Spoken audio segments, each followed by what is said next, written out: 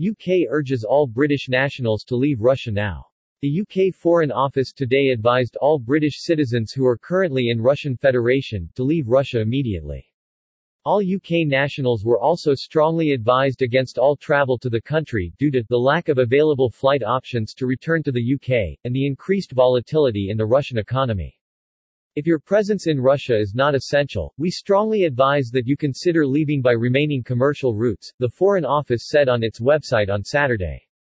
With international sanctions hitting the ruble hard, British nationals should be aware that the Russian currency in their possession could reduce in value over the coming days, the Foreign Office also warned. According to the Foreign Office, British nationals who would decide to depart from the country should use connecting flights, mainly via the Middle East and Turkey, to return to the UK as Europe has closed its airspace to Russian planes. The airspace closure was a part of the harsh sanctions package that Russia has been slapped with following its unprovoked full-scale aggression against Ukraine. Moscow responded to UK and EU airspace closure in a tit-for-tat fashion, shutting Russian airspace for all aircraft from 36 countries. On February 24, Russia has launched an unprovoked devastating attack by air, land, and sea on Ukraine, a European democracy of 44 million people. Russian forces are bombing city centers and closing in on the capital, Kyiv, prompting a mass exodus of refugees.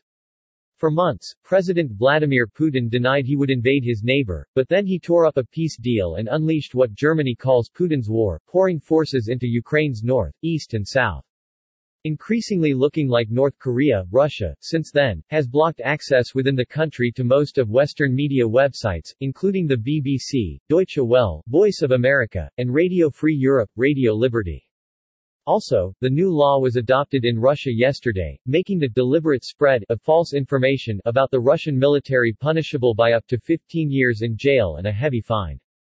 Similarly, people found guilty of discrediting the use of the Russian armed forces for the protection of the interests of the Russian Federation and its citizens can be jailed for up to 5 years and fined.